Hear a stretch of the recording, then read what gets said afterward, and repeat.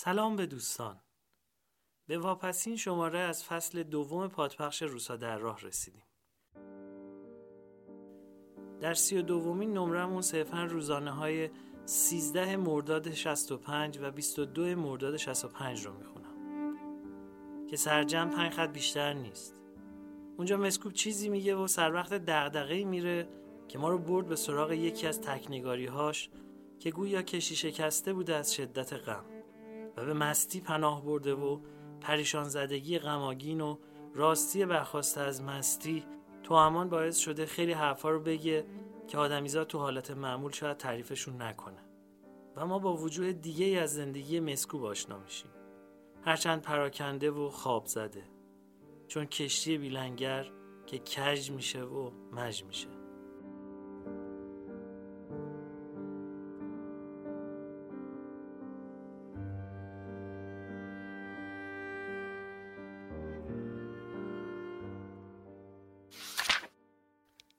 اگست 1986 برابر با 13 مرداد 1365.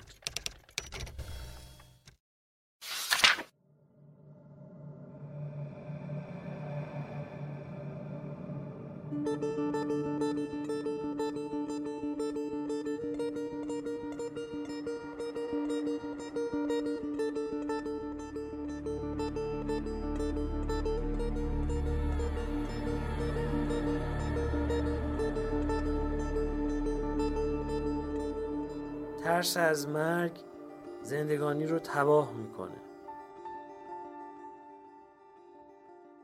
آدم ترسو رو تو زندگی به طرف مرگ به اسیری میبرن.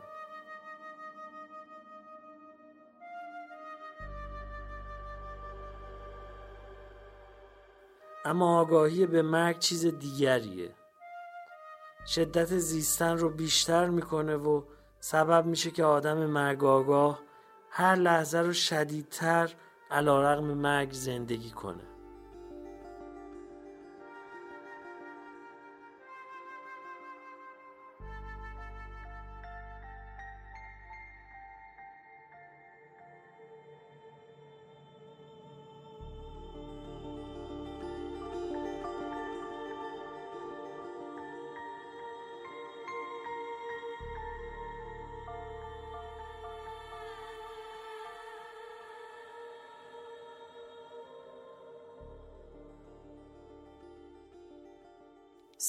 اگست 1986 برابر با 22 مرداد 1365. هوشنگ مافی مرد.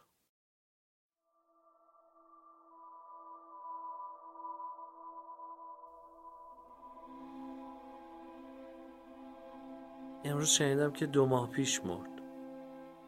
همه این سالهای اخیر نگران زندگی او و علی بودم. او که رفت، نمیدونم دیدار با علی هم به قیامت خواهد افتاد.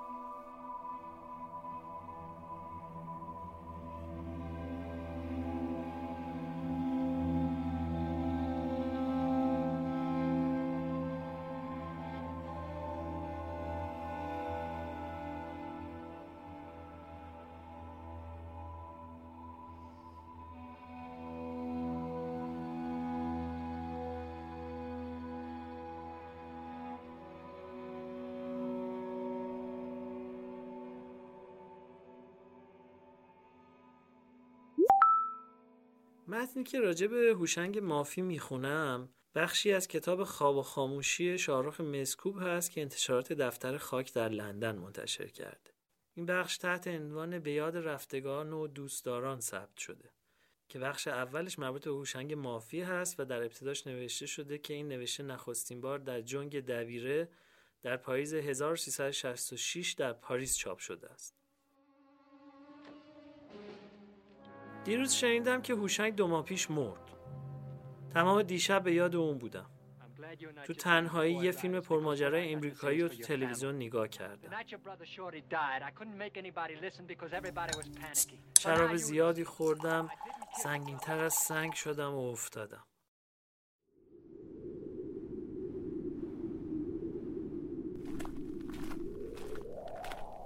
یاد هوشنگ با افجه و سینک، با دره لواسون و کوهگردی روزهای جمعه، سالهای سال. یاد او با کوه و دره و سنگ و آب توأم، دره لطیان و بهار دامنه افجه، اولای اردیبهشت و مست شدن از سبزه و مستی پرنده های بیتا و پرحرف. تو این فصل پرنده ها زبون به دهن نمیگیرن و روی هیچ شاخه قرار ندارن و تراوت بوی علف نشعه عجیبی داره.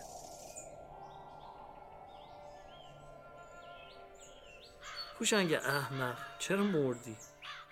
احمق به همون ترتیب که همیشه در حق تو میگفتیم، به صدای بلند و با تکیه بر هجای اول و میم غلیظ.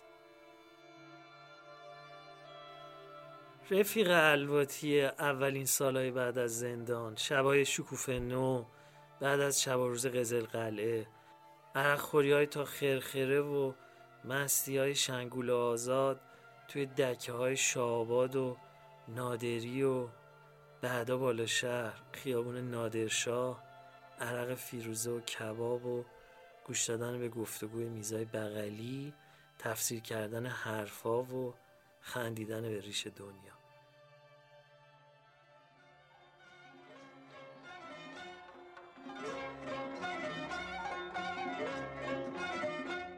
آخر کار قطع بود که مردی. مرگت هم مثل زندگیت، مثل کارهای دیگت احمقانه بود. هیچ کس به خوبی تو شبای برفی تو مستی با شاش اسم من روی برف نمیتونست بنویسه. زیپ شلوار رو میکشیدی و با خط جلی درشت مینوشتی شاروخ مسکوب و بعدم میگفتی خاک بر سرت کنن، این ذکر از اون قلم خوشخط‌تره، همین میارزه به کل هیکلت. با چه لاف و گزافی داد سخن میدادی که این ذکر مذکره و افتخاراتشو به رخ ما میکشیدی. تو بمیری به موت قسم، بعد مصب عین چوبه. وقتی هم که میگفتم پس چوبیه مصنوعیه، میگفتی امتحانش مجانیه، زیادی حرف بزنی باهاش چنا میکوبم به فرق سرت که کمرت تا بشه، عصبانیم نکنا.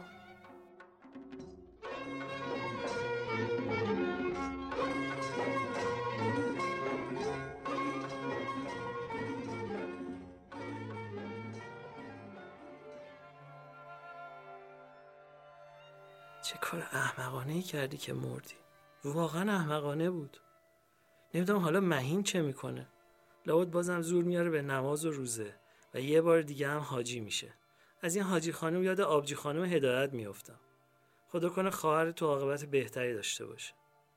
چه خوب که تشکیل کانون مقدس خانواده ندادی. میگفتی دیر شده، خوشم نمیاد بچه‌ام که قسم میخورن عوض جون بابام بگن به ارواح خاک بابام.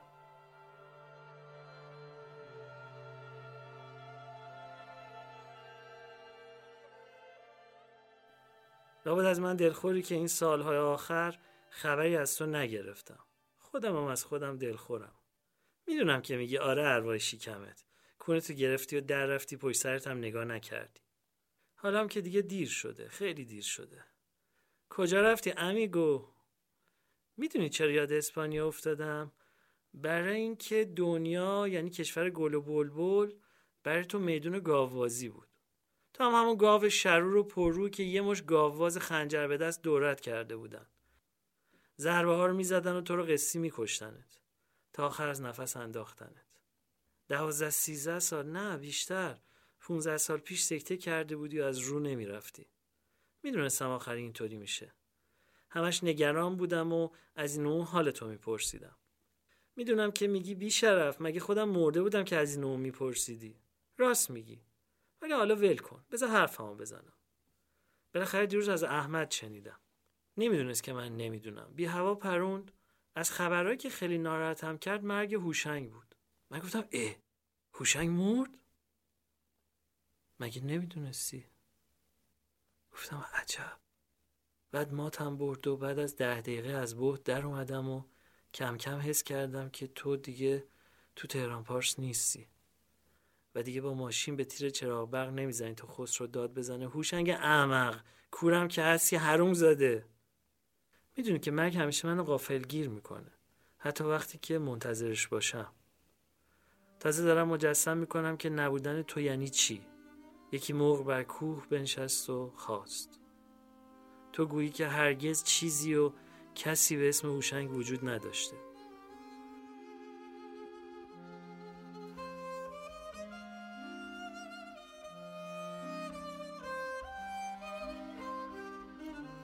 با اون نبود که میرفتیم عمامه و اوشان و فشم.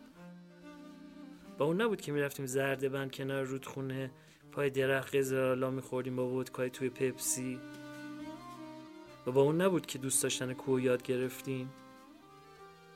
ما با هم عشق به کوه تجربه کردیم و دلمون براش تنگ میشد. حالا دیگه کوه بی کوه.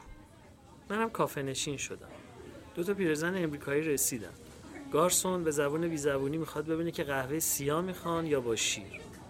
اون یارو یادت هست که تو لندن با هم رفته بودین شام بخورین؟ بعد از سفارش غذا به پیش خدمت گفته بود فرنچ پوتیتوز هم بیار، خیلی زیاد. بعدم ترجمه پیش خدمت برنامه‌گزید انگلیسی رو دید، با اون لهجه که تو اداشو در می آوردی و نوشتنی نیست و فقط گفتنیه. دست پاچه و از رو رفته توضیح داده بود که because I like it very very much. تو از این حرف الکی یه احمق دیگه چه خنده‌ای می‌کردی. باور کن جات خالیه.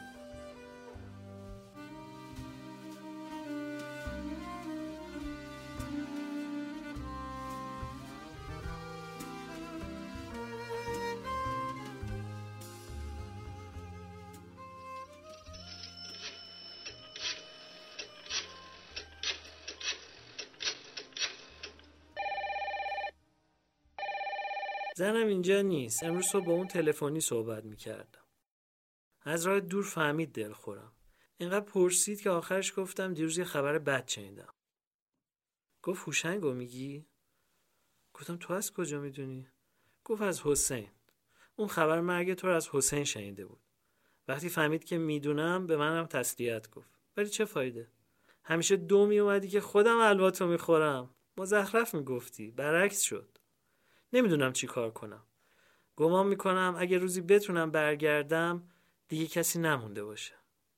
شما که یکی یکی دارین پرواز میکنین به عالم بالا. موقع روحتون از قفس میپره. میبینی ادبیاتم چه خوب شده؟ سرمه که سنگینه. کمی هم درد میکنه.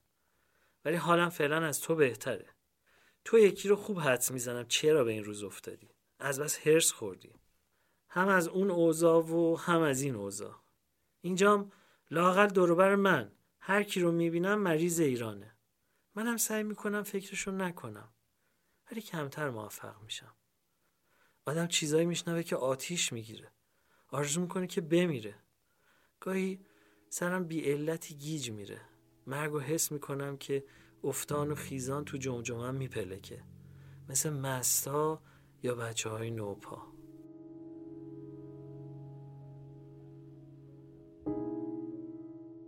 هرز نتونسته خوش رو جمع و جور کنه. سر پا بیسته و بالهاش رو بگستره. فعلا داره موریانوار بی شتاب و خستگی میجوه. سیلاب نیست. نم و رطوبته که اندک اندک نشت میکنه. نسیم خفه‌ایه که از اعماق زمین میوزه. چه عقابیه. رو تخت سنگی اون بالای بالا نشسته و همه چیزو تو همه جا زیر نظر داره. از کرکس‌های فرتوت هم کارکشته تر و دوربین تره. تا یکی رو نشون میکنه صاعقه میزنه. اتفاق افتاده که ناگهان مثل تیر از بغل گوشم کمانه کنه و بعد از گذشتن بادش منو گرفته و لرزونده و انداخته باشه. اما به هر تقدیر آخر کار باید آرامشی وجود داشته باشه. آرامش مطلق اعصاب. رها شدن در عدم و در عین هیچی تمام جهان بودن.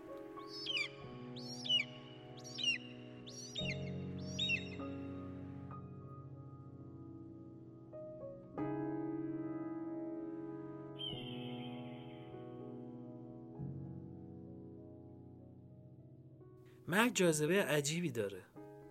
ولی فعلا من نمیتونم اون طرفا بیام. همین جاها یه کارایی دارم.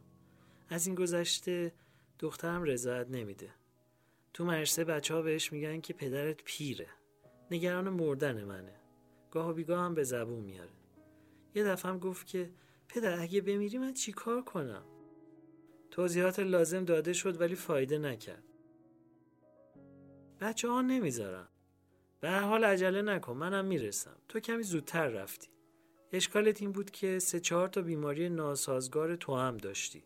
هوش، حساسیت، عصبانیت و غرور. از دست هوشت نجات نداشتی. زیادی اطرافتو میدیدی. به علت حساسیت رنج میبردی و داد میزدی و کوتاه نمیومدی. از همون اولای کار افتادی وسط یه مشت دزد و فرومایه. تحملشون نمیکردی و تحملت نمیکردن. بعد از سالها توانایی زندگی کردن رو از دست دادی. از بس زخم پذیر شده بودی. برای همین آخرش چیزی نشدی. همون آقایی که بودی موندی. یه دماغ سوخته ناکام در علوم جنگی، در استراتژی و تاکتیک، در ترجمه که هوسش ولکن نبود، در کار اداری و کار آزاد، در زندگی خصوصی و اجتماعی. خسرت دنیا و الاخره.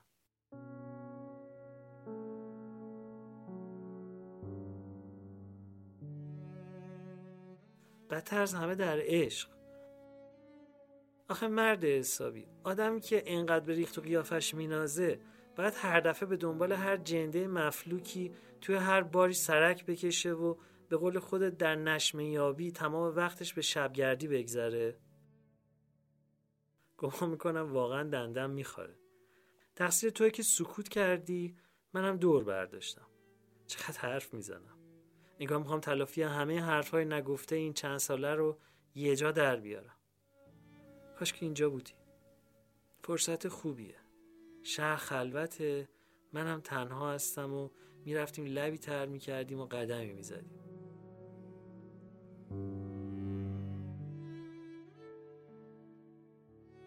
اونجا باید خیلی خلوت تر باشه.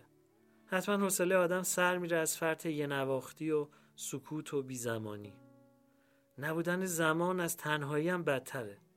زمان چیزها رو به وجود میاره، به اونا شکل میده و شکلشون رو میگیره و دگرگونشون میکنه. شدن و نیست شدن رو امکان پذیر میکنه.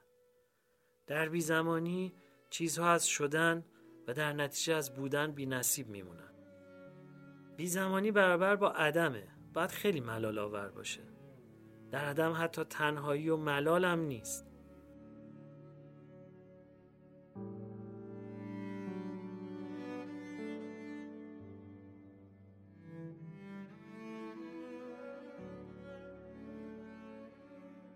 راستی روزها رو چجوری میگذرونی؟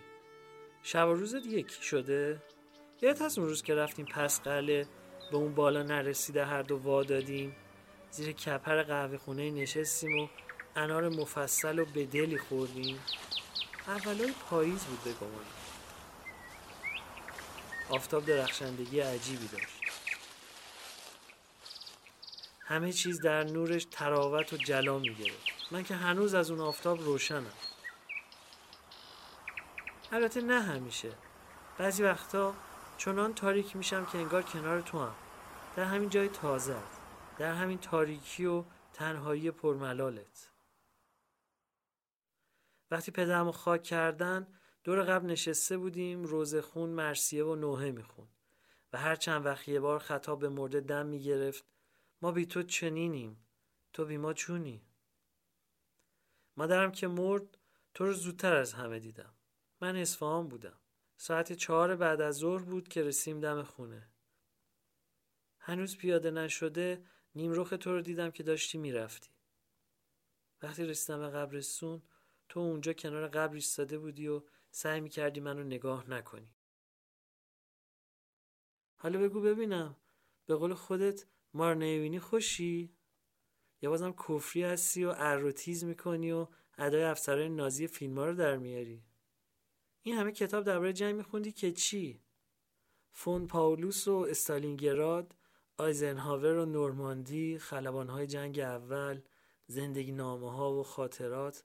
مثلا میخواستی فون کلاوزویتس بشی که بعد از مرگ گروبانها آثار تو امتحان بدن و جناب سرهنگ بشن؟ منظورم گروبانهای این طرف هاست که بعضی از فیلسوفای بیکارش فون کلاوزویتس میخونن. شاید هم میخواستی مرحوم امیر بهادر جنگ بشی تا انتقام خون پدرتو بگیری که تو شهریور 20 کشته شد. شما بار و بنر جمع کردین و از رضاییه راهی تهران شدین و 3-4 نفری زد و خورد با زندگی رو شروع کردین. چقدر سخته. مغز و استخون آدم تیر میکشه و هنوز نمرده از نفس میفته و پیش از مرگ مرده است. بمیرید پیش از آن که مرده شوید. حدیث نبویه. فرمایشی است که مخصوص عرفا صادر شده. پیش از اون که مرگ برسه و غالب تهی کنید، از حب دنیا بمیرید و رهاش کنید. من هیچ دلم نمیخواست عارف بودم و پیش از مرگ میمردم. همین دنیای دون رو متاسفانه بیشتر از ملکوت عالم علوی میپسندم. عاشق بیعار این عجوزه 1000 دامادم. با وجود مرگ و میر عزیزان، با وجود 1000 محنت ناسازوار این مادر بی وفا، اتفاق میفته که حس کنم انگار از من خوشبخت‌تر کسی نیست. تو میدونی چقدر الکی خوشی و به عقیده تو ابلهم.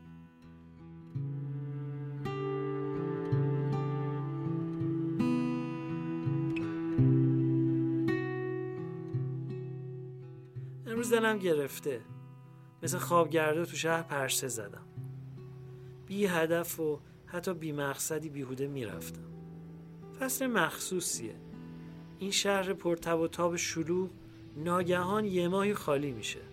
آدما و ماشینا فرار میکنن. شهر نفسی میکشه و لم میده تا خستگی در کنه. کوچه ها و خیابون ها درازکش و درخت ها مثل اسب ها ایستاده میخوابن. منم در خواب خلوت کوچه های خاموش راه رفتم. وادی خاموشان که منزل آخر ماست یاد و هوشم رو تسخیر کرده بود. همون جایی که تو مثل ریگی توش افتادی.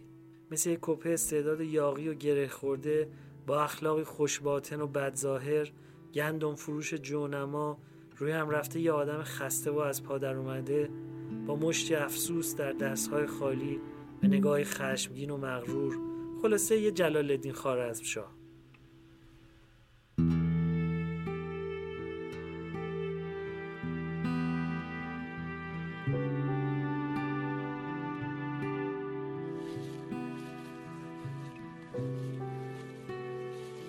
پیش از ظهر یکی از روزهای اول پاییز بود. از افشه به سینک سرازیر می شدیم که صحبت خوارزمشاه پیش اومد. صحبت پوفیوزی پدر بود و مردانگی و سر نترس پسر. تو با پوزخند تمسخری گفتی آره تاریخ تکرار میشه و اشارت به من و پسرم بود. تو بستر رودخونه می رفتیم، پای من روی قلب سنگی لیز خورد و تو اضافه کردی باز حرف حق دست باچت کرد. من گفتم شیر را بچه همی ماند بدو. تو گفتی گرچه با آدمی بزرگ شود. گفتم حاضر جوابی ها از کی دزدیدی؟ گفتی حسن صدر مهمون یکی از اعیان شیراز بود. رجال شهر گوش تا گوش نشسته بودن. پسر صاحبخونه وارد اتاق شد. یکی از بادمجون درقابچیا به جای معرفی با صدای قرایی همون مصرع شیر و بچه شیر رو خوند و حسن صدر هم با طمطراق مصرع بعدی رو و نطق یارو رو کور کرد. حالا فهمیدی از کی؟ گفتم آره اما تره به تخمش میره حسنی به باباش. و تو گفتی از فضل پدر تو رو چه حاصل؟ تو از حسنی من خوشت میومد. وقتی میگفتم سوارکاره و شکارچی خوبیه و تو کوه و دشت دنبال شکار میدوه حظ میکردی. حالا ببین چند شب پیش چجوری مرگ رو تو خواب شکار کرد.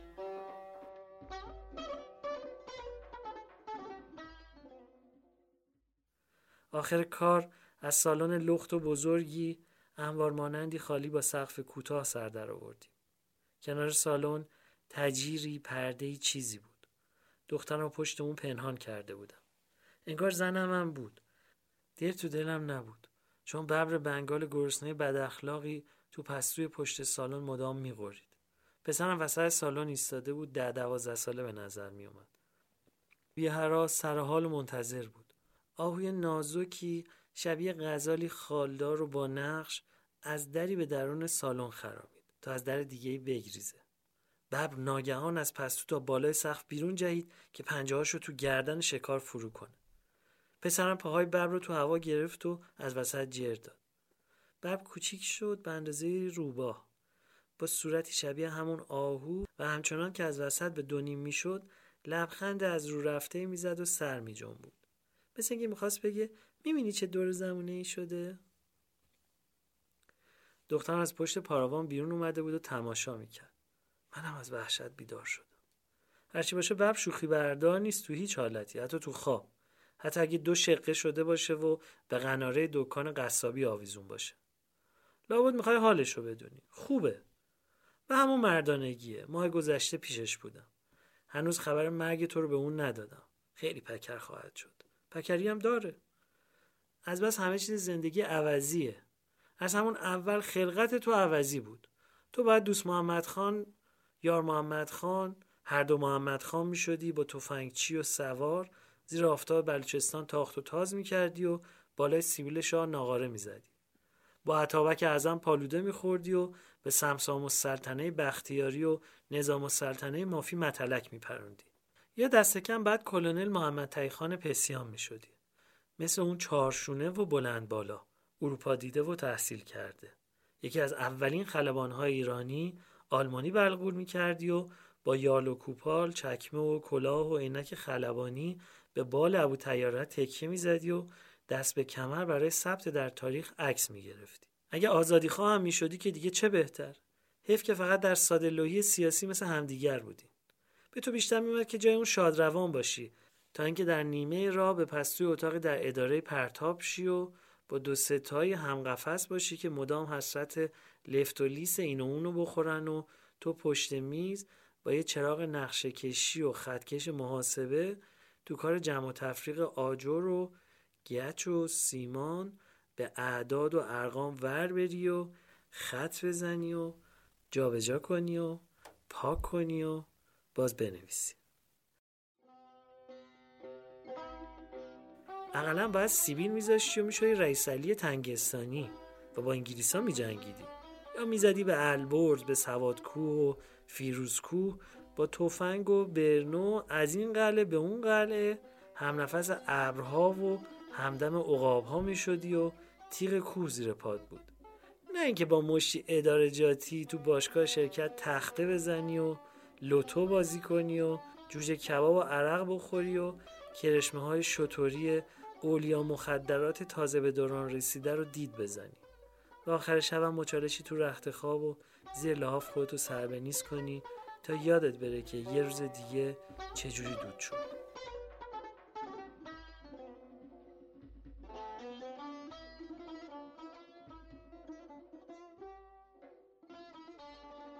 برای همینه که آدم از مرگ تو کلافه میشه. چرا تو پسر یه افسر دست خالی از آب در اومدی؟ چرا اونقدر زود به تیر غیب گرفتار شد؟ خب چرا حرف نمیزنی لامصب؟ چرا جواب نمیدی؟ صدای من مرده یا زبون تو رو بستن؟ خواجه بیتی داره درباره ما: چو بر روی زمین باشی توانایی غنیمت دان، که دوران ناتوانی ها بسی زیر زمین دارد. فعلا مصرع اول مال منه، اما به زودی همین بیتو برای من دیگری خواهد گفت. اون وقت نصیحت من مصرع دوم خواهد بود. به نظر میاد که زندگی تکرار هر روزه یه جمله بی‌معناست و تلاش هر روزه که برای اون معنایی بتراشیم. اون وقتی که مرگ سر برسه هر معنای غالب توهی میکنه، مثل شبنمی بخار میشه و باز ما لخت و اوریون زیر نگاه بیرحم خودمون حیرت زده بر جا میمونیم. ای رفیق خراباتی مسجد و میخونه و گلستون اون همچنان پای البرز آرمیده و اومدن و رفتن فصلها رو در تنش میپرورد.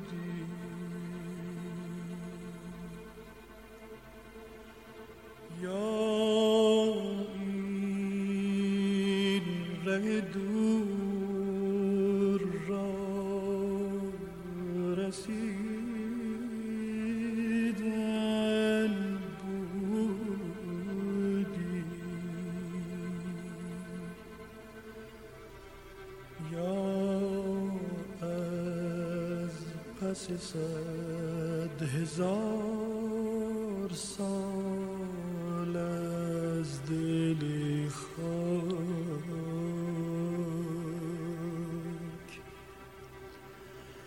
چون سبز امیده بردمیدن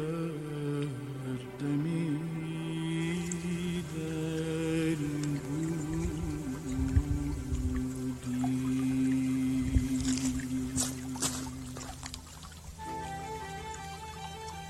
دوره لواسون از زردون به نارون و سینک و افجه یا گشت و گذار در پست و بلند دره لتیان. اما نارون یه چیز دیگه بود. یه چنار کهن چند صد ساله، زنده و برومند، سایه افکن و ماندگار که دیدنش مایه قوت قلب بود. از این گذشته قهوه خونه با صفای محمد سیبیل اونجا بود. پشت بنای قهوه خونه فقط 2 اتاق لخت دست هم بود که به یه باغچه نسبتاً بزرگ باز میشد. باغچه از قلمه‌های تبریزی و بوته‌های بلند وحشی پوشیده بود و یه جوی آب بی سر و صدا پاورچین از میونش میگذشت و به باغ پایین دست میرفت. از درخت نارون چتری و علف‌های خودروی 2 طرف جوی و شکفتگی بلوغ برگ‌های آبدار بوی تند و تراوت شهوت انگیزی تو هوا پراکنده میشد. 2 تخت و قالیچه خرسک و خود محمد سیبیل که خودمونی اونجا میپلکید باغچه رو باغچه میکرد. دارم به یادت میارم، هرچند شاید خودت بهتر از من یاد داشته باشی. اینا همه دل ما رو از خشکسالی و تشنگی بیابون نجات میداد. مثل آب زلال و گوارای اون رو آبیاری میکرد و اون وقت ما در چمنزار سبز روحمون طبیعت رو سیاحت میکردیم و از زیبایی اون در شگفتی با شکوهی غرق میشدیم. میدونی که من نمیتونم پشت سر هم بنویسم. نوشتن برای من یه جور عبادته. احتیاج به حضور قلب داره.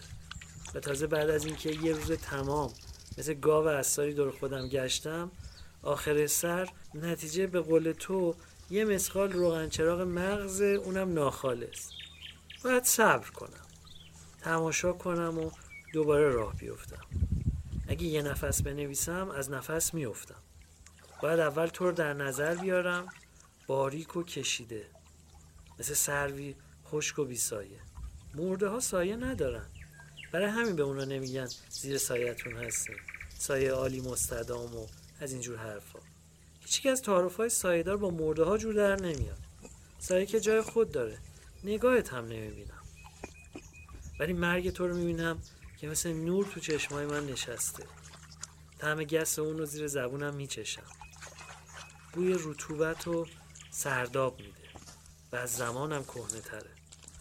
بعد شما 2 رو تو و مرگو مثل آفتاب و افق تماشا میکنم و تو رو در چاه مغرب میبینم. یاد تو اومده و مثل چنار نارون در من نشسته، اما تصویر تو فراره.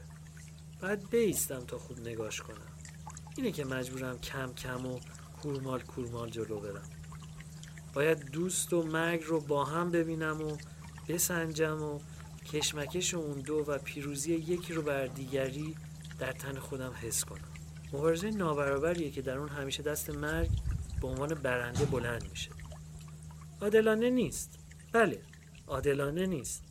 اما وای به حال کسی که مرض عدالت داشته باشه. دخترم هم گرفتار همین بیماریه. تیکه کلامش اینه، سپجوست. از همین بچگی نادرستی آزارش میده.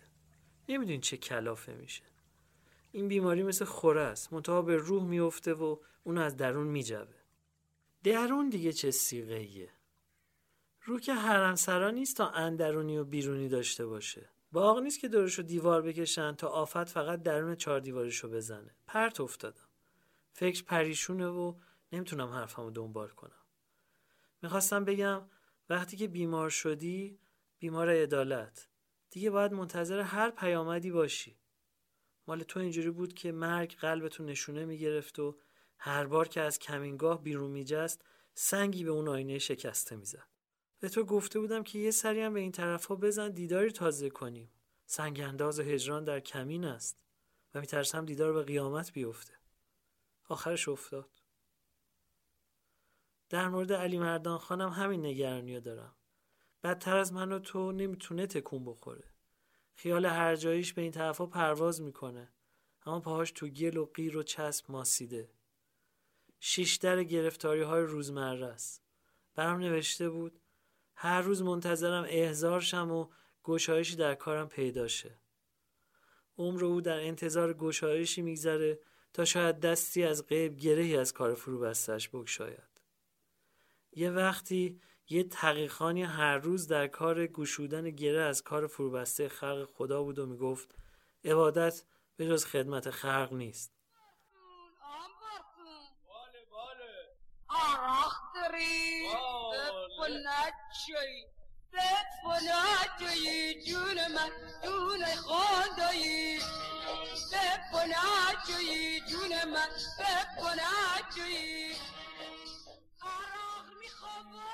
طهیر خان از پااندازهای بالا شهر بود. البته بعد از علی کاخی که مال محافل مخصوص اعیان و اشراف بود که دکتر وارد تهران بود که هنوز گندش در نیومده بود که دست فلک به اون نمیرسید. البته بعد از او طهیر خان غروب و سر شب دم سفارت انگلیس روبروی منوچهری 1 ساعتی تو خیابون فردوسی میپلکید.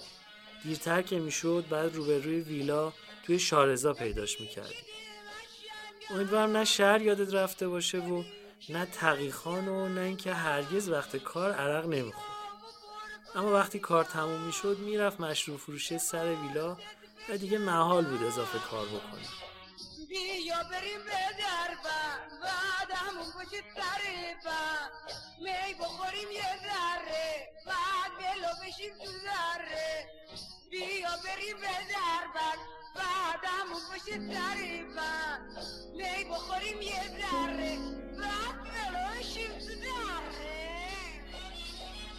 هرچی اصرار میکردی میگفت چیزی ندارم، کسی نیست، ایشالله فردا. سالهای سال بود که طهیر خان رو فراموش کرده بودم. ما سرد و گرم زندگی رو چندان با هم نچشیدیم. هر کدوم بیشتر به تنهایی در سرمای خودمون لرزیدیم. اما زشت و زیبای بسیاری با هم دیدیم.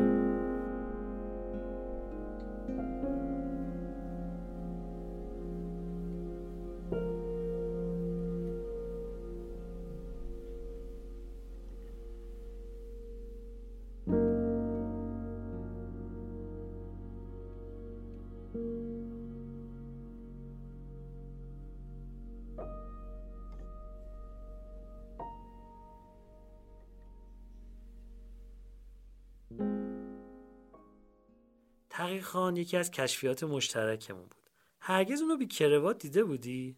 کت دوبل با دکمه بسته، شلوار اتو کشیده تیره، موهای بریانتین زده، براق و مرتب، صورت تراشیده، کفش واکسده و سیبیل قیتونی.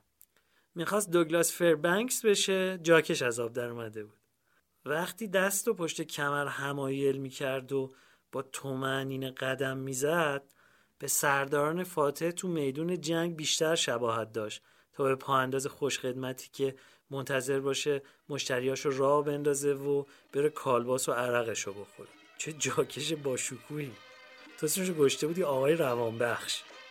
میگفتی با این شغل شریف روح به تن مرده میدمه. سور اسرافیل. بعد حالا اون طرفا منتظر سور اسرافیل خودش باشه، همون دور بر تو. نکنه بگردی تو عرق فروشی های اونجا در حال خوردن کالباس روح پیداش کنی و با امید تره بار بری به سراغش. از تو خراباتی همه چیز برمیاد. طهیر خانم که هر کهنه کار پاردم سابیده ای رو به عنوان تره بار تازه و جنس دست نخورده غالب میکنه و میگه آقای مهندس باور کنین به جون شما بچه سال و تازه کاره.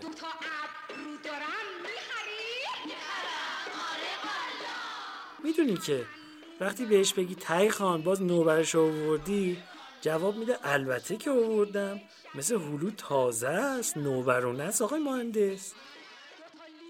تو این دنیا که به فکر آخرت نبودی، همش یا با امثال ما میگذروندی یا بالای ابرا و ته دریاها بودی.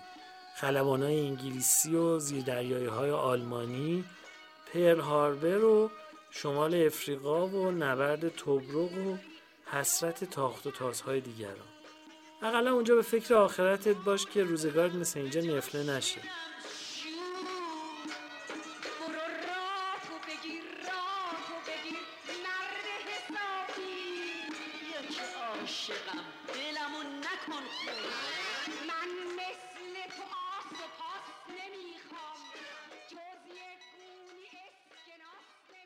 آخه چطور با یه جنتلمن به قول خودت باهوش آریایی کاری کردن که با یه گاو وحشی هم نباید کرد؟ هرچند که میکنن و با همم میکنن.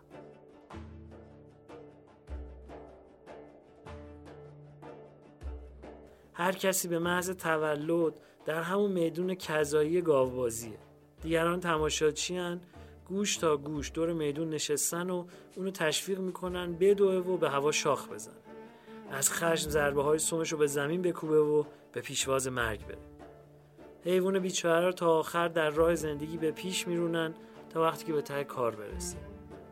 وجود اونا شرایط بازی رو معین میکنه. تقصیر اونا نیست. چاره‌ای ندارن. هر تماشاچی به عنوان یه موجود زنده خودش هم تو میدونه و بازیچه گاوباز خودشه و دیگران هم اونو تماشا میکنن. هر کس هم اون ورزای گیج و زخمی تو میدونه و هم تماشاچی. و تماشاچی هم فقط شرایط بازی رو معین میکنن، نه سرنوشت.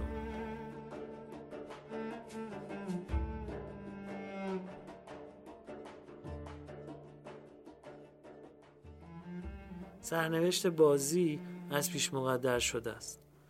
همیشه گاوباز خنجرش رو فرو میکنه، مرگم همیشه اونجاست. به محض اینکه افتاد تو میدون پیروزی اون گفتگو نداره. این بار دشنه او در گرده تو فرو رفت و به زانو در اومدی. حرفهای سوزناک رو خوش ندارم. از گاوباز دلخورم. مرگ رو باید به مستی دست به سر کرد، مثل اون روز غروب که از گورستان زرگنده برگشتیم.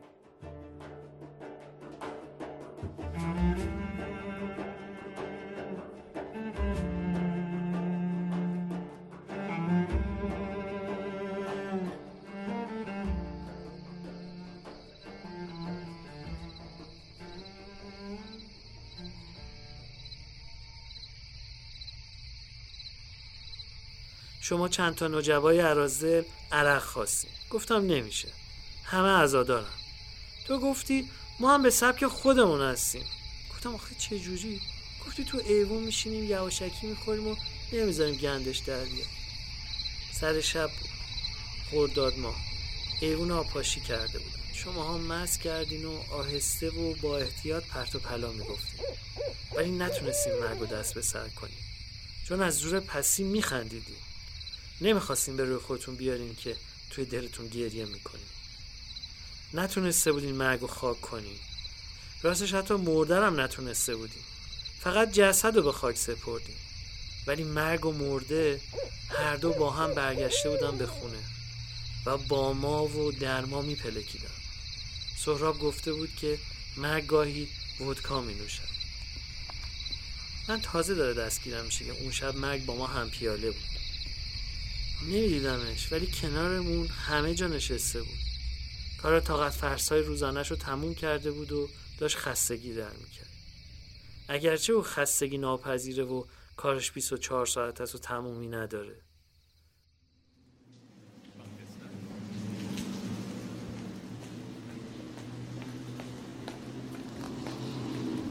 امروز غروب تو خیابونا پرسه میزدم.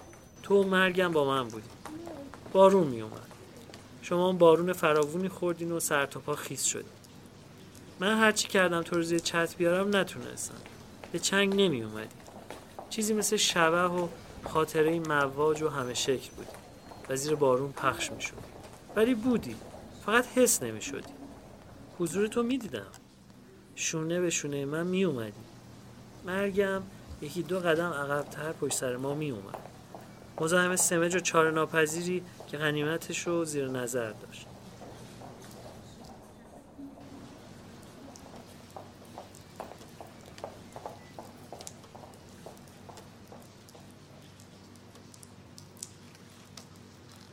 کمی زیر درخت‌ها راه رفتیم. بی جهت و بنا به عادت جلو ویترین یکی دوتا کتاب فروشی ایستادیم و نگاه کردیم بی اون که چیزی ببینیم. یه شاسی بلند 30 و چند ساله کنارمون رد شد. از همونا که جیگرتو کباب میکرد. یه پرده گوشت، پاهای توپر، کفل گرد مجلسی مثل دوتا تربچه نقلی. برگشتیم چشمی بچرونیم، حواسمون پرت شد و همدیگر رو گم کردیم. هرچی نگاه کردم دیگه تو نبودی. شاید دنبال یارو رفته بودی. فقط مرگ مونده بود که در پیاده رو روبرو دم پای مشتریهای کافه نشسته بود. اون طرف شیشه اونا قهوه میخوردن، روزنامه میخوندن و گپ میزدن. این طرف شیشه راهبی بودایی 4 زانو مجسمه وار روی زمین نشسته بود. ردای سفید بلندی به تن داشت، دستها رو روی شکم حمایر کرده بود و در آتشی خود افروخته شعله میکشید، اما نمیسوخت. خواستم از اون بپرسم با رفیق ما چه کردی، که دیدم جاش مردی لاغرندام و میونه بالا شبیه خودت، اما نه 4 زانو رو زمین، بلکه روی صندلی بلند چرخداری نشسته، همون پیشونی بلند و موهای کمپشت که از فرق سر شروع میشد، چشمای تیز و عینک ذره بینی کشیده، صورت عصبی و لبهایی که به زحمت زبانی شرور و سرکش و مهار میکرد.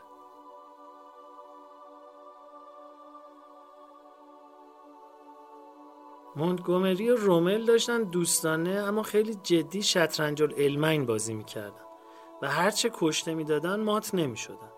تو بازی رو تماشا میکردی اما دیگه اوقات در دست رومل تلخ نبود. پشت سر تا چشم کار میکرد هیچ نبود. زمین خالی و آسمان گم شده بود. فقط اسب سیاه صبوری اون وسط منتظر ایستاده بود تا سوارشو به جاهای دور ببره. من گفتم هوشنگ تو برگشتی؟ جوابی ندادی. بودا از گرد راه رسید، مثل تقیخان با طمأنینه راه میرفت. از نیروانا برمیگشت، لبخند همیشگی رو نداشت. بودای بی لبخند بود، خسته و دماغ به نظر می اومد. به من که رسید سراغ تو رو گرفتم. گفت خبر ندارم. گفتم مگه در نیروانا نبود؟ گفت شاید تو راه باشه، هنوز نرسیده بود. بعد مثل این که ناگهان یادش اومده باشه پرسید چرا فکر میکنی که رفیق تو باید در نیروانا باشه؟ گفتم چرا نباشه؟ گفت مگه؟ حرفشو تموم نکرد، داشت خندم میگرفت. گفتم برای اینکه مثل ما فسقشو پنهان نمیکنه. فکری کرد و گفت بله، حالا دیگه محتسب شیخ شد و فسق خود از یاد ببرد. گفتم منظورتون شیخه که محتسب شده؟ گفت مفتی و شیخ و محتسب همه تزویر میکنن. گفتم پس شما مثل خیام فکر میکنین هیچ کدام چنان که مینمایان نیستن؟ گفت مگه نمیدونی که یکی از بزرگان فرموده فاسق بیازار به از زاهد مردم آزار؟ گفتم میدونم.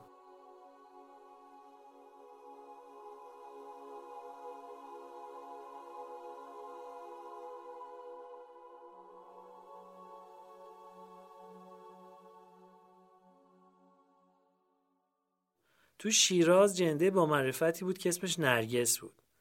یه وقت حمید آقا خواسته و بهش پول بده، به قدری بهش برخورده بود که صداش در نمی اومد تا حمیدو بکنه توی هرچه نبدترش. آخر حمید آقا رفیق شخصی نرگس بود. تو خیابون وصال زندگی میکرد و یکی از قضات محترم دادگستری بود. نرگس غروبای چهارشنبه در همسایه رو میپایید و میسرید تو خونه حمید آقا و تا پیش از ظهر پنجشنبه میموند. شبای پنجشنبه کار نمیکرد، نجیب میشد. میگفت اومدم یه آب خنک بخورم. هیچ وقت به حمید نمیگفت حمید، یا میگفت حمید آقا یا آقای تنها. به لهجه شیرازی کشیده و با کرشمه میگفت آقو.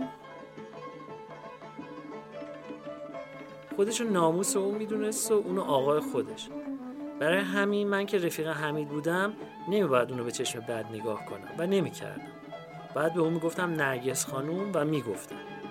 من با حمید هم خونه و با نرگس ندار بودم. اون از کارش، از روزگار و مردم برای من درد و دل میکرد و گاه از رفتار حمید گریهش میگرد. بیاما که غمهای مرا تو چاره باشی. میگفت حمید آقو خاطرخواهی سرش نمیشه. حمید آقو خانوم بازه. حمید آقو بی معرفته. بیاما که تو تنین شادی خنده های تو در شب من قاصد نوری. برای خاطر یکی از همین جنم‌های با معرفت بود که مصطفی زاغی رحیم درویش رو کشت. بر سر زنی قتلی واقع شد. اسم زن پروانه بود، مثل پنجه آفتاب و ماه شب 14 بود. چشم آهو، لب لعل، قد سرو. پروانه روح روان بود.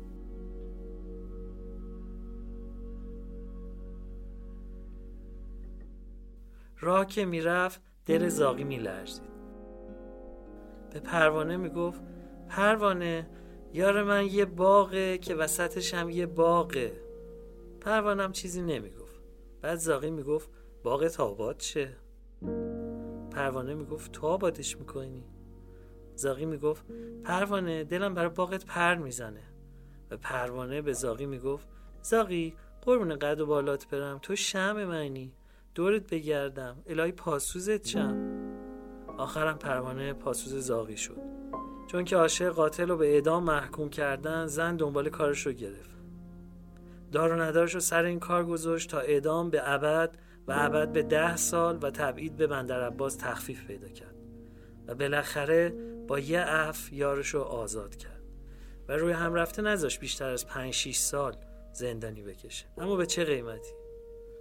زن ثروتمند با نفوذ و عاشق کش بود، از هیچ چیز فروگذار نکرد. با چه پشتکاری میون تهران و بندرعباس میدوید. روی اون جاده های خاکی بی انتها، اتوبوس های قراضه با صندلی های تنگ چوبی و دست اندازهای پشت سر هم که دل و روده آدم رو به هم میریخت. چه تابستونایی داشت بندرعباس. آب آشامیدنی نداشت، در عوض پیروک داشت. گرم بود و بدتر از گرما شرجی بیداد میکرد و هیچ وسیله‌ای، جایی، مسافرخونه‌ای برای غریبه ها نبود. جای لاتا و چاقوکش‌های تبعیدی بود و یه مش بینوای بومی بخت برگشته که از این هدیه‌های دولت و قانون برخوردار می‌شدن. پروانه میرفت و 3 ماه و 4 ماه پیش مصطفی زاغی میموند. یار زاغی زن با معرفتی بود. تو هم جهنم با معرفتی هستی. از همین تو جنتلمن لات خوشم میاد. حیف که مرگ همه چیزو خراب کرد. اون پشت و پسله ها کمین میکنه، ناگهان پیداش میشه و با یه لگد هر بنایی رو هوار میکنه. بی خود میگن او هرگز نمیمیرد، او در دلهای ما زنده است. سعد یا مرد نکونام نمیرد هرگز.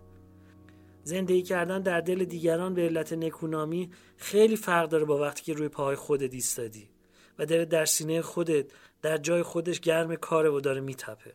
من مرگ مجسم رو، مرگ رو در صورت پیرزنی سرد و گرم چشیده و سختی ها کشیده دیدم و میدونم چه جور آدم ها عوض میکنه. صورت در آرامشی مطلق بود، نه آرامش خواب یا فراغت و بیخیالی و جز اینها، در آرامشی که به هیچ چیز شباهت نداشت به جز خودش.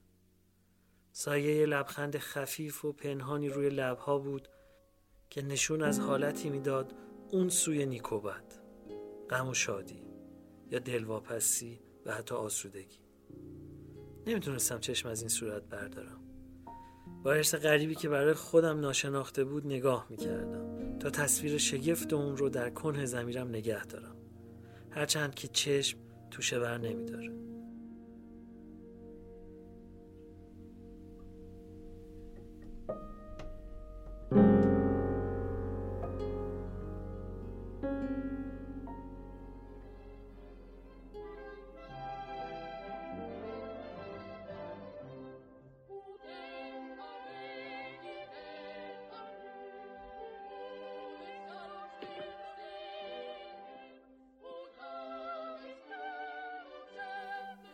چند روز بعد رفتم سینما به دیدن نی سحرآمیز موزارت به کارگردانی اینگمار برگمن. تقریبا 1 ساعتی شنیدم و دیدم و با وجود اون موسیقی و اون صحنه‌های رنگین چشم نواز خوابم گرفت. 10 دقیقه سنگین مثل اسب خوابیدم، با این تفاوت که اسب در سکوت طویله و ایستاده و من با ساز و آواز و نشسته در سینما. بعد همچنان که اپرا رو دنبال می کردم بی اختیار به یاد صورت در تابوت افتادم. موسیقی و تصویر و فکرهای پراکنده همه با هم درآمیخته بود، بی اون که یکدیگر رو در هم بریزن و بیاشوبن.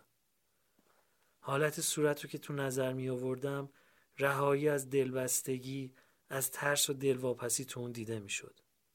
پیرزن اگه قرآن نمی خون تو کار جمع و جور کردن تسبیح و جانمازش بود و 2-3 علنگو و چند دست لباس و زادالمعادی که داشت، یا عروسک های نبیرش رو تر و خشک و اسباب بازیاشو مرتب میکرد.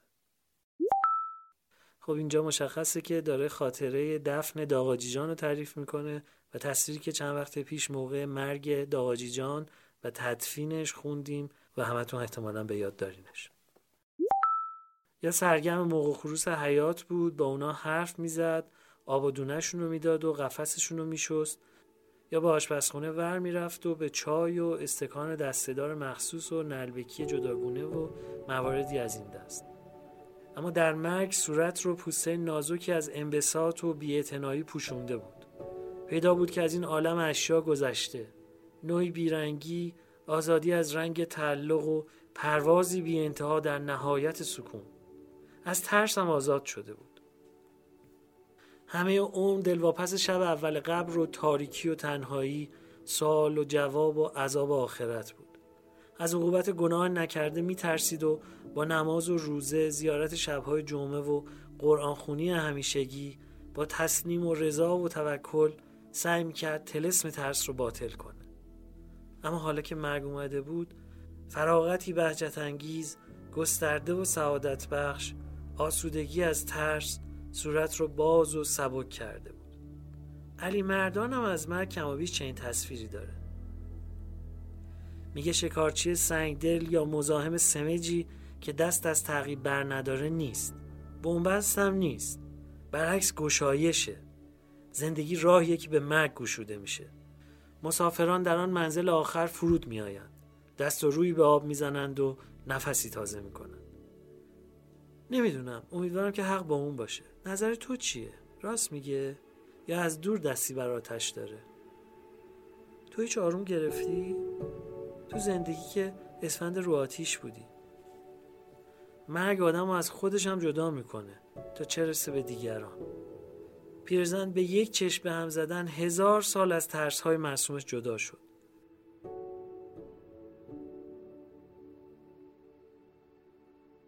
دخترم یه روز میگفت هیچ کس نمیتونه منو از پدرم جدا کنه. از دلبستگی عمیق او به خودم خوشم اومد. لبخند زدم، ولی فکر کردم که مرگ میتونه. چیزی نگفتم.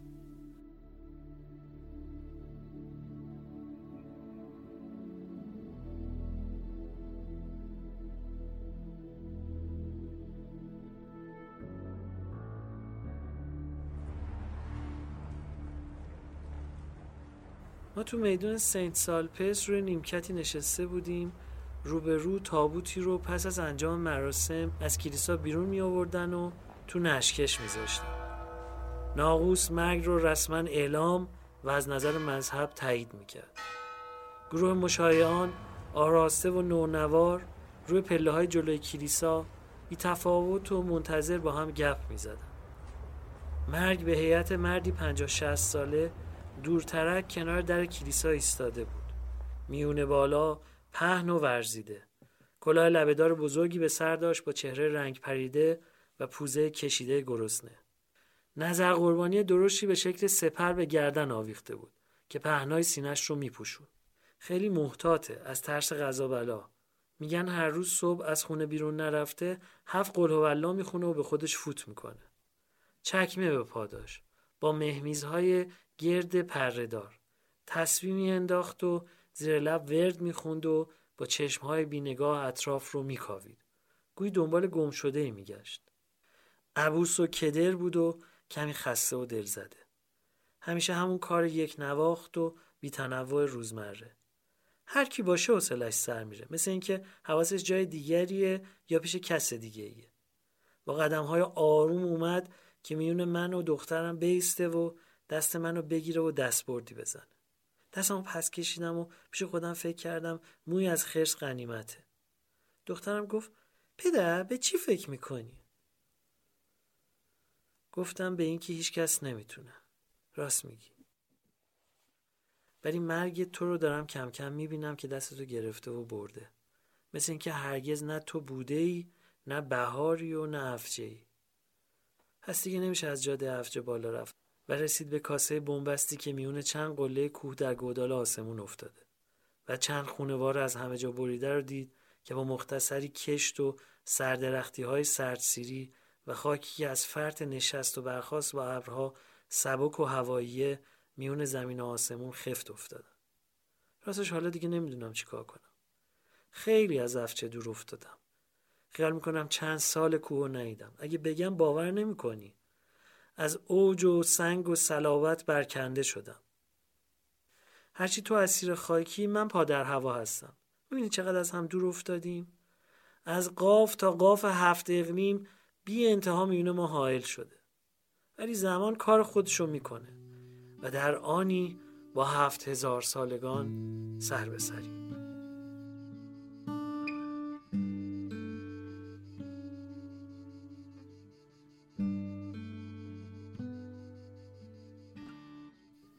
فعلا دم غنیمته و گفتگوی با مردگان خودش عالمی داره. تو گورستان تایه، قطعه مسلمونا، دختر عرب 20 ساله‌ای، دختری که یه وقتی عرب و 20 ساله بود، خاکه. مادرش هر هفته میاد سر خاک، به قبر دستی میکشه، سنگو میشوره، به چند شاخه گلی که کاشته ور میره و آبشون میده. روی سنگ برای پرنده ها دونه میرزه. به قبرهای همجوارم میرسه. دوست نداره همسایه‌های دخترش رو شلخته و بیسامون ببینه. بعد نگاهی به اطراف میکنه و با دخترش حرف میزنه. با ملک درد دل میکنه. گاه عصبانی میشه و دعواش میکنه و کمی بعد پشیمون میشه و آروم میگیره. دخترک رو نوازش میکنه. ملک جواب نمیده. مادر میرنجه. گریهش میگیره. از دختر گله میکنه که چرا رفت و اونو به این روز انداخت. مادر ملک عربی من درآوردی عجیبی حرف میزنه. نه از محرمات و مبتلات میگه، نه از حیض و نفاس و قتل و قصاص و طلاق خلع و مبارات و غیره و غیره. برعکس از خوردنیایی که دخترش دوست داشت میگه، از جاهایی که با هم میرفتن و چیزایی که با هم میدیدن نقل و حکایت میکنه. قربون صدقه میره و باز از بی‌اعتنایی دخترش دیوونه میشه و از زور پسی کفر میگه. بعد از خوف به درگاه خدا توبه میکنه و میره. با دخترش خداحافظی نمیکنه. خداحافظی نکرده میره، چون که هر جا بره باز همونجاست. مثل همون سنگ که رو دخترش افتاده ثابته و پای دلش تو خاک فرو رفته. راستش منم خیال خداحافظی ندارم. دلم میخواد با تو جنتلمن ملامتی گپ بزنم. نمیدونم از کجا و از چی. همینطور الکی، مثل پرنده های افچه، وقتی که با بهار حرفهای بی جواب میزدن و زبون به دهن نمی گرفتن و مدام از شاخه‌ای به شاخه‌ای می پریدن. تو هم از جهتی بی‌شباهت به اونا نبودی یا؟ مال نسلی بودی که حرفهای بی جواب داشت. انتظار جوابم نداشت. برای خنک شدن دل خودش ور می زد. صداشو تو بیابون سر داده بود. هرچی می گفت به دیوار می خورد و پخش می شد و می ریخت. حرفش باد هوا بود. نسل سیاست بازان بی سیاست و بلند پروازان بی بال و پری که در قفس خیالات خود جولون می دادن. نسلی که مثل فرشته عدالت با شمشیر دروغی، بالهای گچی و چشمهای بسته در آسمان ظلم می پرید و در هر بالی که می زد سرنگون می شد. ای عزیز ناکام، ما با چشمهای کور می پریدیم. می خواستیم پرستو باشیم، شب کور از آب در اومدیم.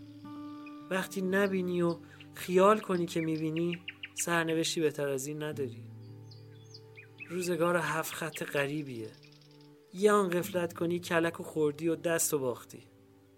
تو بازنده خوبی بودی. سرنوشت خودتو بدون سوز و بریزهای سوزناک و ننه من غریبم میپذیرفتی و بی خیال به ریشش میخندیدی و در حالی که دشنش در پشتت بود دستتو از کمر بر نمیداشتی و به رو خودت نمی‌آوردی. انگار نه انگار. راستی سر به هوا و خوشخوشک تو چه باطلاقی فرو رفتیم اونجا که عرب انداخت. تو هیچ وقت به عربا ارادتی نداشتی و از حضرات آیات معرب و مستعرب جوش می آوردی، مخصوصا با اون پوزی که شوخی و جدی به هوش آریایی خودت میدادی. امیدوارم که مرده ها رو به نجات پرستی و ضد سامی و ضد خلق و از این چیزا محکوم نکنن.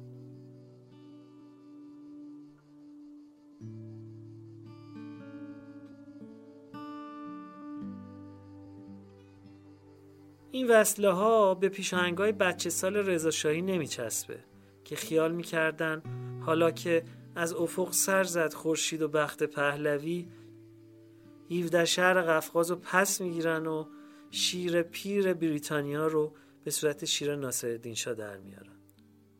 اما در گرماگرم این رویای خام بچه های خوشخیال کابوس شهریور 20 ناگهان سر رسید و در و پیکر مملکت از هم پاشید. بعدم سربازهای از همه رنگ تهران جنگ ندیده اما جنگ زده، سربازهای مست و پرهیاهوی امریکایی توی درشکه‌ها، پرسه زنان در خیابون‌های شمال شهر یا ولو تو بغل جنده‌های بارها و سربازهای چرب هندی که مثل خودمون هم آلت فعل دیگران بودن و هم گرفتار فعل آلت خود و در خونه‌های شهر نو در طلب گوهر مراد. و انگلیسی‌های پشت پرده و معصوم با دست‌های شسته در دستکش‌های سفید و هر 5 انگشت در پنجه بوکس اما پنهان در پشت سر، و دست آخر رفقا که برای اومدنی بی برگشت جا خوش کرده بودند و همراه با همه اینها هوای تازه برای ریاهای بیمار و بی تحمل ما و هرج و مرج ناگزیر پس از اون و نومیدی و باز امید تازه برکندن ریشه دیگران و پیروزی بر سرنوشت خودمون و باز لگدی دیگر رو گشتن در بر همون پاشنه و سالها تحقیر و خون دل و دست آخر تا خرخره تو این باطلاق آخری مملو از نعش‌های متلاشی 1000 ساله و چرخ و چرخ لاشخورهای ما قبل تاریخی بالای سر. ببینید چه خوب سرنوشت حماسی تو رو تو این چند کلمه خلاصه کردم. میدونم که میگی سر ما رو دور دیدی. حیف که نیستم. البته اگه بودی هم من جرأت زخم زبون اونم به جنتلمن بیچاک دهنی مثل تو رو نداشتم و خفه خون میگرفتم. ولی شاید باز افجهی میرفتیم. سر راه سری به محمد سیبیل میزدیم و تو کوچه باغ‌های بالای سینک بهار رو که از آواز پرنده‌هاش لبریز میشد تماشا میکردیم.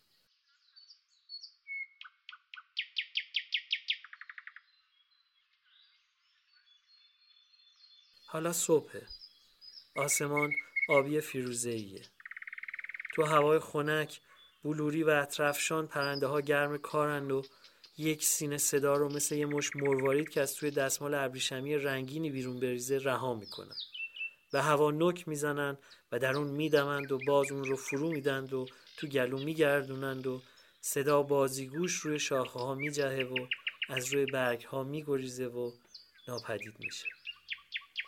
یه توده صداهای جور و جور یکسان و متفاوت مثل کلاف سردرگم توی هم میدوند، بی آرام و بی خستگی. گرد و گردنده تو فضا سرگردونن و زمزمه های شاد و شتاب زده و پران مثل منشورهایی که در نوری متغیر دور خود بگردند و رنگ عوض کنند مرتب شکل میگیرند و محو نشده باز همونن که بودن. صدا نورانی، غلطان و در هم دونده مثل باد وزان هست و نیست. وقتی که میدوه هست و اگه بمونه نیست، ولی نمیمونه. مثل آبی که با مش بیاشوبی پنجه بزنی و تو هوا بپاشی، کودکانه و بهارانه پخش میشه و از دست میره. زیرا به ناپایداری سپیده از شب گریخته است. زیرا از زمستون جون به در برده.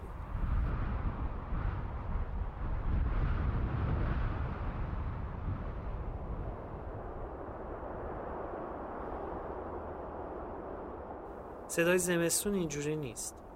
وقتی نور یخ زده باشه و نیش سوزی که میوزه استخوان رو بگزه و روزها بگذره و جنبنده‌ای نباشه، در تاریک روشن بیابون سرما زوزه هایی سر میده که مثل کارد فضا رو میشکافه و سنگ یخ میزنه و خاک میشه و خاک خودش رو زیر برف پنهان میکنه و برف آهسته و با حوصله مینشینه و فضا از سکوت لبریز میشه.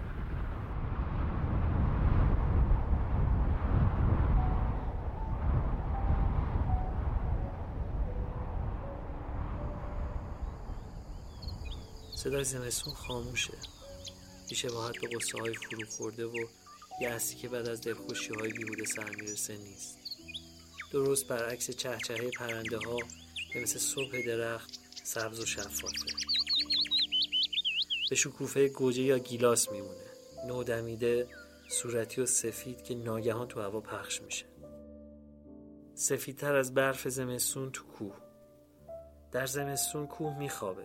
کم نبود روزهایی که ما روی پوست این خفته عظیم بی‌اعتنا راه میرفتیم و آسمون دم دستمون بود. حالا تو هم به سنگینی کوه خوابیدی.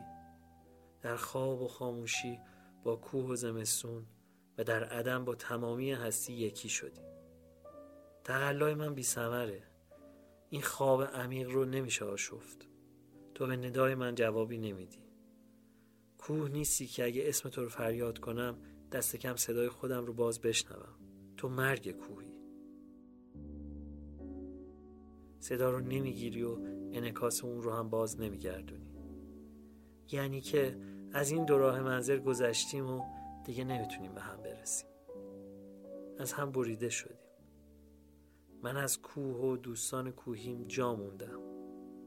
آدمیزاد یه بار به دنیا میاد، اما در هر جدایی یه بار تازه میمیره. مرگ دردی که درمونشو با خود داره، چون وقتی برسه دیگه دردی نمونه تا درمونی بخواد. اما جدایی دردیست غیر مردن کان را دوا نباشد. پس من چگونه گویم که این درد را دوا کن؟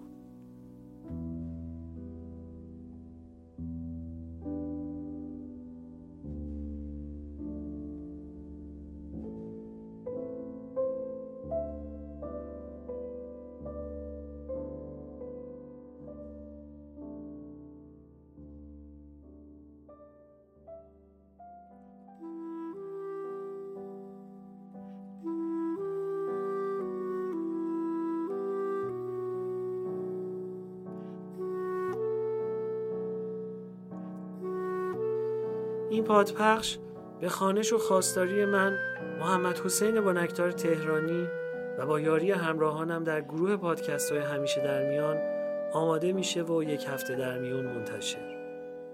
کار دیگه گروه ما پادکست زنانه که نخستین نمره اون از آذر ماه منتشر شده و نمره بعدیش هفته آتی منتشر خواهد شد.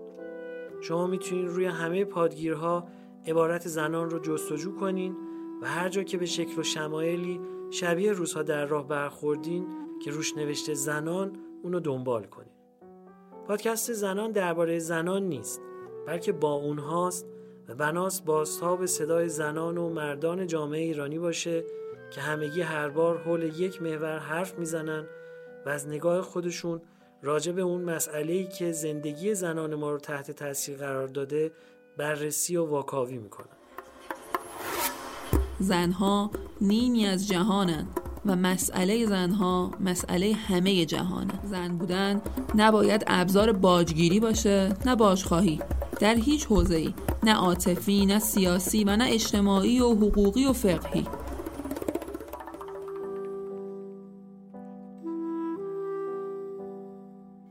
چشم دارم تا شماره بعدی کار جدیدمون منتشر شده باشه و من خبرش رو اینجا به آگاهی شما همراهان روزها در راه خواهم رسوند.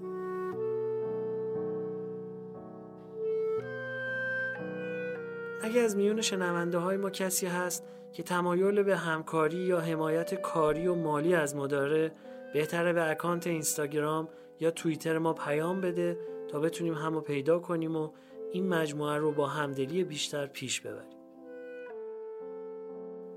این نمره رو قصد دارم با بخشی از بخارای من ایلمن مرحوم بهمن بیگی تموم کنم. بهمن بیگی میگه من تاریخ و علم نمیدونم. غرضم جسارت به ساحت محترم تاریخ نیست. تاریخ رو بالاتر از علم میدونم. درس تاریخ به کودک عدالت میآموزه. از ظلم پرهیز میده. از زبونی و فلاکت و فساد بازش میداره. تاریخ درس تولد و مرگ خونخواران نیست. تاریخ بیان احوال چابلوسان نیست. اگه درس تاریخ رو سرسری میگیرند و کارش رو به هوشمندان نمیسپرن، گناه تاریخ نیست.